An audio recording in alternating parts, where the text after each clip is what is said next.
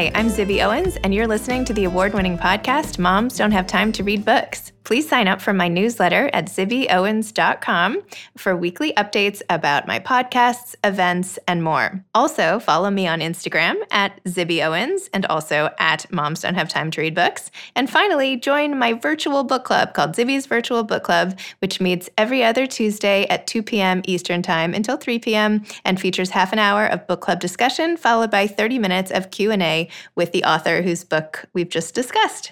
You can sign up on my website, zibbyowens.com, under the Virtual Book Club section, or even on Instagram under the link in my bio. I hope you'll find me in all these different channels and enjoy this podcast. The sponsor for this whole Labor Day Book Blast week is firstbook.org. Obviously, the pandemic is crippling education for millions of students, especially those in low-income communities. The widening digital divide and extended quote-unquote summer slide due to COVID is devastating. Apparently, 40% lack access to reliable internet and functioning digital devices they can use for online learning, making the need for physical books and resources to prevent further educational backsliding absolutely critical.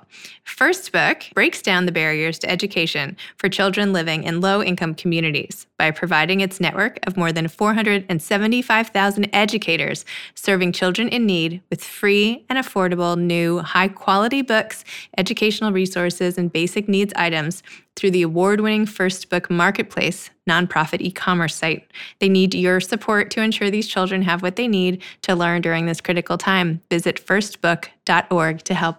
This episode with Julia Phillips is really special. So each year, the New York Public Library Young Lions Fiction Award champions emerging writers and recognizes innovation and excellence in contemporary fiction. This year, the award marks its 20th anniversary of celebrating the next generation of outstanding fiction writers. P.S. I used to be a young lion, and now I am apparently a very old lion. Anyway, the 2020 Young Lions Fiction Award finalists include Steph Cha, Your House Will Pay, Julia Phillips, Disappearing Earth, which is the interview I'm about to do here, Kylie Reed, Such a Fun Age, which I've already had Kylie Reed on the podcast, so go back and listen to that one, Shuan Wang, Home Remedies, and Brian Washington Lott. This year, the library is presenting the 2020 Fiction Award virtually, and you're all invited to tune in each day from Sunday, September 13th to Thursday, September 17th at 3 p.m. The library is posting a one-on-one video interview with each of the 5 finalists, one of which is my interview here with Julia, and you get an advanced sneak peek as a podcast. Immediately following the final interview, you can stay tuned for a culminating celebration of the finalists, their works, and the impact the Fiction Award has had on the literary community for the past 20 years, plus the announcement of the 2020 winner.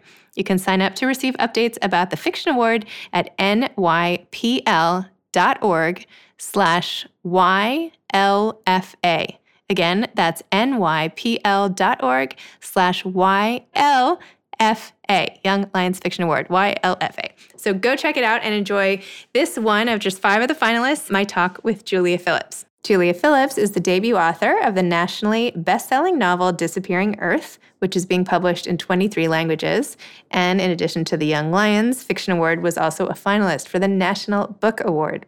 A Fulbright Fellow, Julia has written for the New York Times, The Atlantic, and the Paris Review. She lives in Brooklyn, and please enjoy our conversation. So welcome. Thank you. Tell me about finding out that you were nominated for the Young Lions Fiction Award. What was that like? Oh, it was so exciting. It was so wonderful. I'm a big fan of this award and this program and the New York Public Library in general.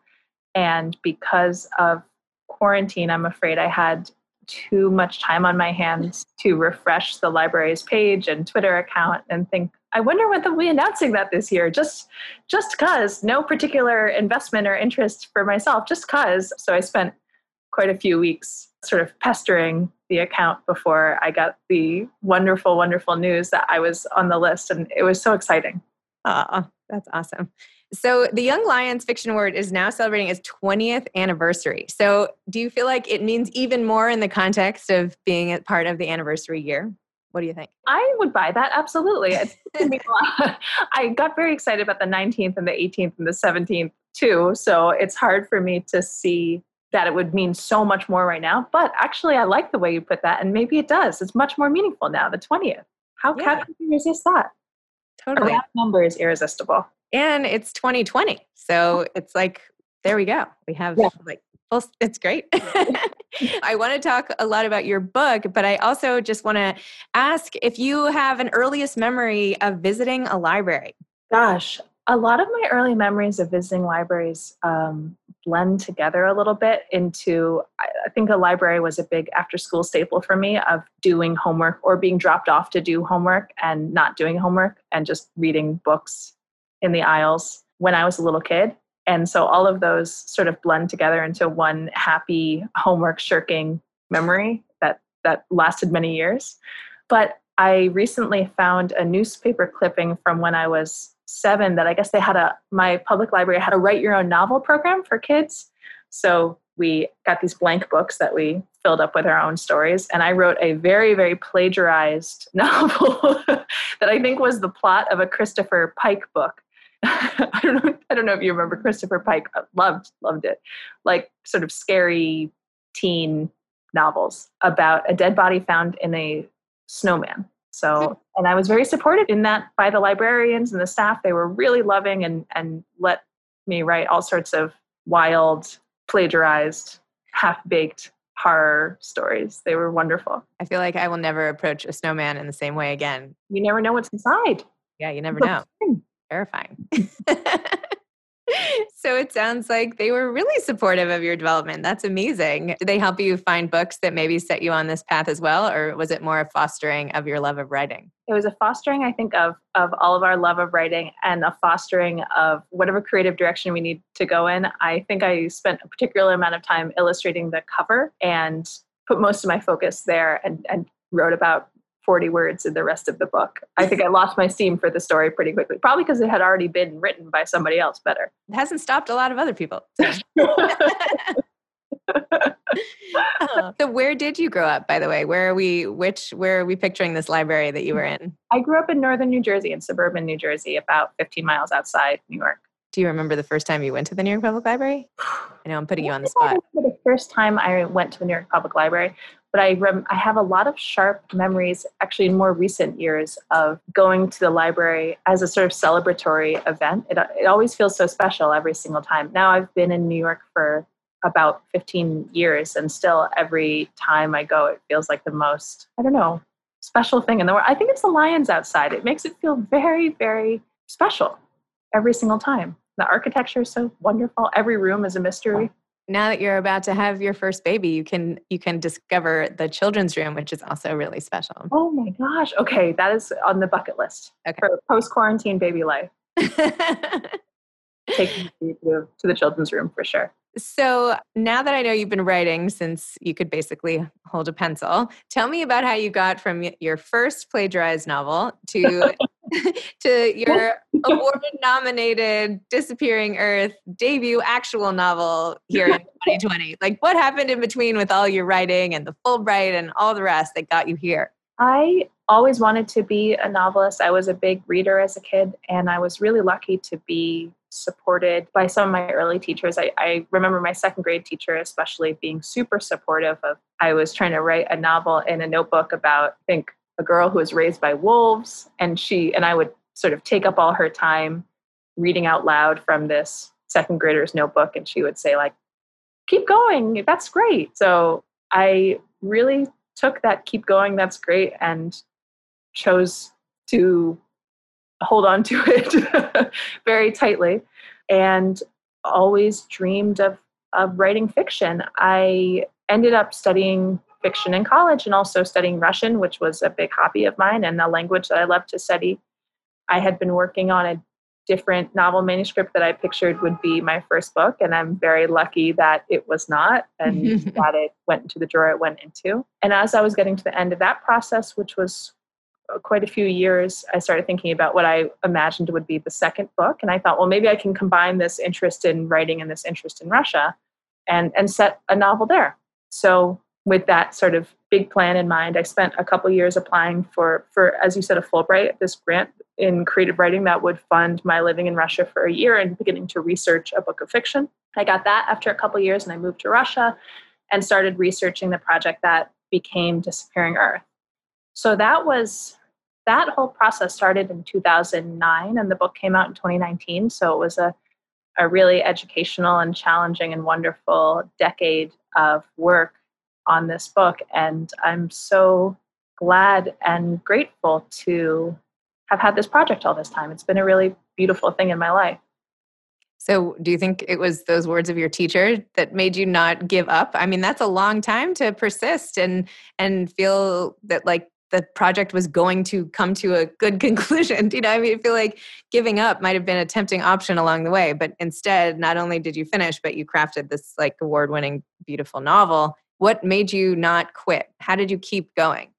Well, it's interesting to think about in the context of the Young Lions Award, because I've been learning a lot and reflecting a lot about publishing and about writing and about the sort of creative process recently, and about youth in the creative process, that, or speed perhaps.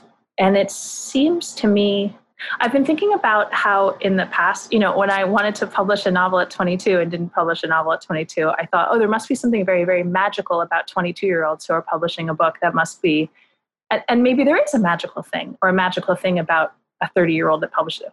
But I've been thinking more and more about how integral support is in creating speed. That everyone's writing incredible books. Everyone can write incredible books. Everyone's doing the work. But if you are supported by the people around you, it makes it a lot easier. And that's as true as it is in second grade as it is now. When you have people around you who say, I believe you can do this, it is motivating and really helpful. And God knows you don't need the support to do. There are so many folks who do the work with an enormous lack of support.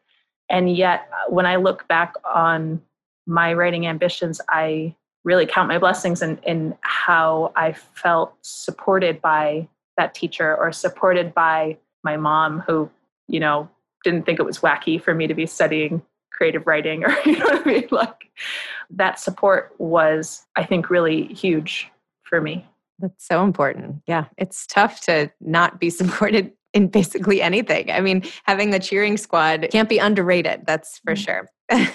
Especially in writing, which is much more of a solitary profession. So knowing that like once you look up from the keyboard, there are people rooting for you to actually finish. That's like a huge help. It is, and it's a selfish road for me toward arriving at the realization of how important it is to support other, right? That when you find people that you're really excited about, or find people that are dreaming of a thing that you're dreaming of, or have their own, have their own dreams, or how little it takes and how much it benefits to say, keep going. I want to support you in this. Tell me how, I'm want to do everything I can to support you in this, because that is hugely meaningful to folks. It certainly was hugely meaningful for me. So how do you think you so accurately kind of nailed the voice of the two of the sisters in the beginning of the book, as they're like wandering around the beach, and the annoyance of the older sister, and all of that was so like pitch perfect as a mother of 4 children, including 2 daughters, that all of those dynamics, it just seemed so real. When I heard you were pregnant, I was like, well, she must have older kids too, because she totally nailed this. But not to say you have to have your own children to write children well, but how did you do it so well? What do you think? That's so kind. And that means so much to me that you say that, because that means a lot to me that you say that. I don't know. There's so much doubt in the process. And certainly their voices took a lot of revision and a lot of talk about support again. I mean, and community, a lot of feedback from more experienced authors and peer writers and friends who are parents, and friends who said, I remember very, very well a wonderful writer named Dion Brand, who I had the good luck. She read that first chapter and said, like, why don't you go on YouTube and listen to some kids talk? The characters are 8 and 11. She said, why don't you go on YouTube and listen to some 11-year-olds talking, and then revise? And I was like, thank you so much. So absolutely trying to channel their voices, or get their voices right, was whatever result there is a community effort for sure, or a community effort to ensure that I was listening closely to how kids talk and express themselves and to each other, and not just sort of sitting in my own mind fantasizing about a precocious 11-year-old who is never resentful or. I am now thinking that maybe there's a marketplace for kids who want to get job experience, helping authors who want to perfect their voices. You could search by age and just like have a phone conversation with a kid. Look at that. It honestly was, upon reflection, pretty troubling how easy it was to go on YouTube and search 11-year-old, uncensored. Oh my gosh. So when you were actually doing the writing, obviously you did a lot of research to make sure everything was just right. Did you have the whole format outlined? Did you have the different people in the community? Like, how did you outline, or did you outline, or did the characters just come to you? What was the driving force of starting the story versus how it ended up? That was a lot of questions, but I love all of those questions. I tried to make as many decisions as possible about the book and the structure of the book and the sort of arc of the book prior to starting writing. I mentioned that I'd previously been working on a manuscript, and that manuscript, I kind of started with a feeling and a tone and a setting and not a story at all, really. And I thought, as I work on it, I'm going to come into the story. I'm going to learn what the story is. And 7 years later, I realized not the case, actually, for me, that process, at least with that project, didn't give me clarity the more I worked on it. I kind of stayed in the same place where I'd started, of having a feeling and no concrete decisions around that. So when I started this project, I wanted to approach it differently. I wanted to make some really sort of strategic choices around its structure, who would be speaking and why, what information would be conveyed in each chapter, what the point was. I wanted to have an elevator pitch, which I still practice now. I say, the book is about two girls who go missing in the Russian Far East and how that affects the people around them. Two girls who go missing in this remote Russian community and how that affects people around them. Over and over, I would say this to myself to try to focus on what the book is about. And certainly from the start, I thought, okay, it's going to be over the course of a year. Each chapter is a different month. Each focus character is a woman or girl in the community. I really wanted to sort of approach it with as many decisions made as possible. As I got to the end of the writing process, I spent the last 6 months outlining even more heavily. I was a couple drafts in at that point, or a few drafts in, and yet went back and re-outlined all of the chapters and the whole project to try to get more clarity. And I found that every decision I made, every conscious decision I could make, really helped the work for me. And I find now, as I approach new projects, as much outlining as I can do in advance helps me a lot. And then once you sit down to tackle the actual writing, where is like your happy place for writing? Where do you prefer to write when you can? What do you wear? Like, do you have any traditions or superstitions when you're writing? Like, or just what does that process look like for you? Let's see. I don't have a desk, so I write in bed or on the couch. I handwrite my first drafts. That helps me a lot. That's a superstition for sure. Wow. Because I find writing on the computer to be a little bit more, I pay more attention to what I'm doing in some way, and it is more tempting to delete or to go back, or I'm a big fan of drafting over and over and over again. So to just get out that first draft really fast and messy is helpful for me to do by hand. But these days I'm still, especially, a few months into being inside my apartment walls all the time, I've been thinking about what a happy writing place looks like and what a productive writing place looks like. And I think how much I've taken from changing my setting before and being on the subway or walking around or having things sort of pop into your head. I've been missing that. And I wonder if it is less a specific place and maybe more a sort of state of mind or a feeling of movement or engagement with the world that helps me a lot. I don't know. Still figuring it out, I guess, is the answer. Have you been able to do any writing during the quarantine? I've been doing some writing during the quarantine. I've been really motivated and inspired and blown away by some friends who have put together different accountability groups. So like every day morning writing session, or a once a week like free writing session together, or weekly check-ins. That's been really incredible.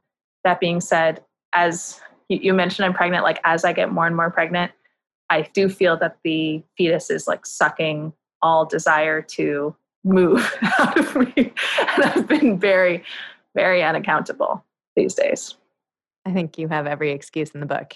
I love what you're saying because that's what I tell myself in my head as I get very behind on the things I should be doing. No, your body is actually doing like a zillion different things right now that you just can't put your finger on to build another human being. So I feel like if you want to take a week to just let your body do its thing, the work will follow. It's not like you're going to stop writing. The world for the past week where I have done nothing.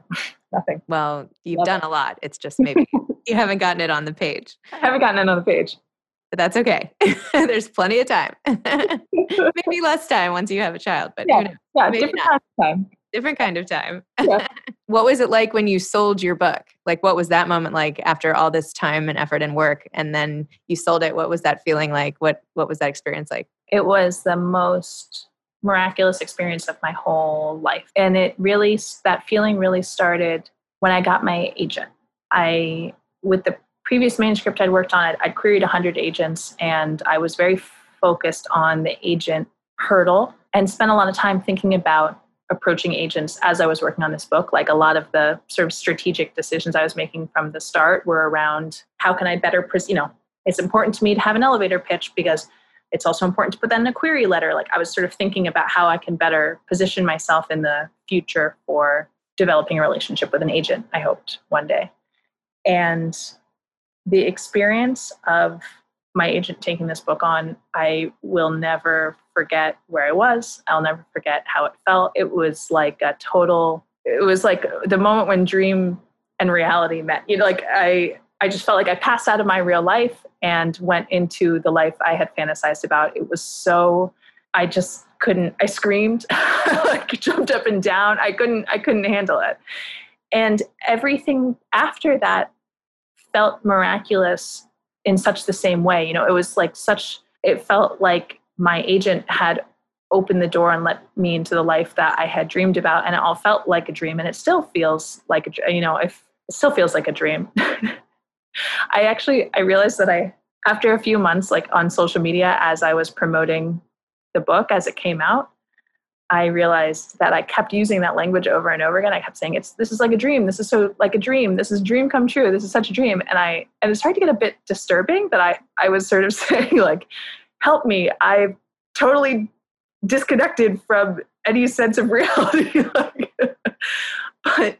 But certainly a lot of dreams of my life have come true. And that has been bewildering and magical and does feel impossible. Oh, that's so nice. And by the way, if I were your agent right now hearing this, I hope that whoever it is, she is listening to this, I would be like swooning. That is so nice. I mean, Suzanne, I love her and I tell her every second. I'm sure she knows. It sounds like you're pretty expressive, but still, that's pretty awesome. Do you have any advice for aspiring authors? Yeah, I do. And I don't think, my first advice, I guess, would be to be patient with how you've heard this before, because it's not outrageously novel. But my 3 go-to pieces of advice are 3 things that I tell myself over and over and over again and keep forgetting to act on sometimes. And upon reflection, I think if I just do those things more, things would be better, which is write as much as possible, read as much as possible, and build a community or embed yourself in a creative community. Writing as much as possible just to practice and lower your own inhibitions and sort of unparalyze yourself and see what works. Reading is the best possible education in writing, I think, for which there is no equivalent.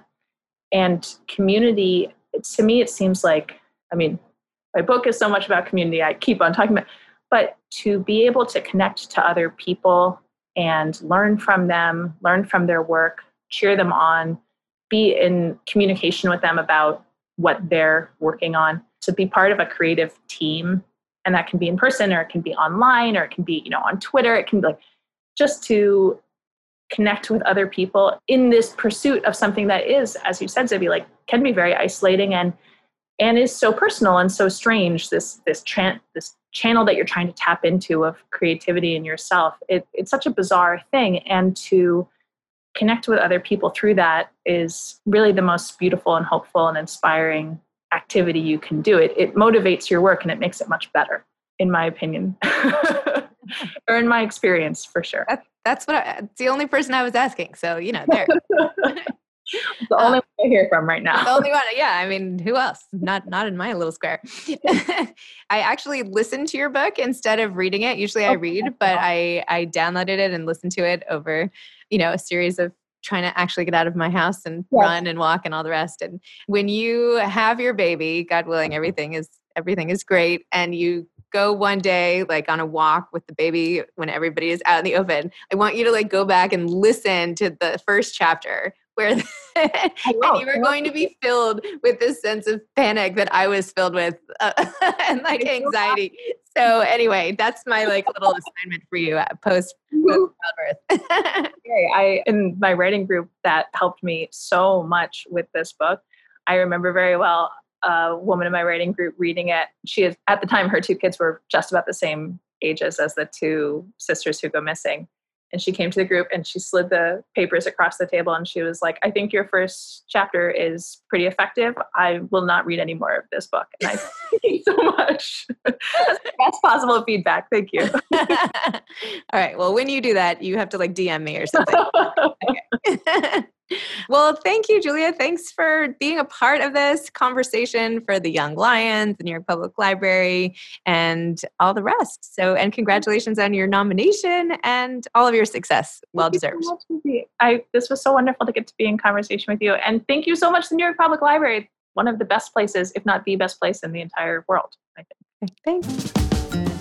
Thanks so much to firstbook.org for sponsoring this Labor Day book blast. Please consider giving to firstbook.org to help their network of 475,000 educators serving children in need. Thanks for listening to this episode of Moms Don't Have Time to Read Books. Don't forget to follow me on Instagram at Zibby Owens and at Moms Don't Have Time to Read Books.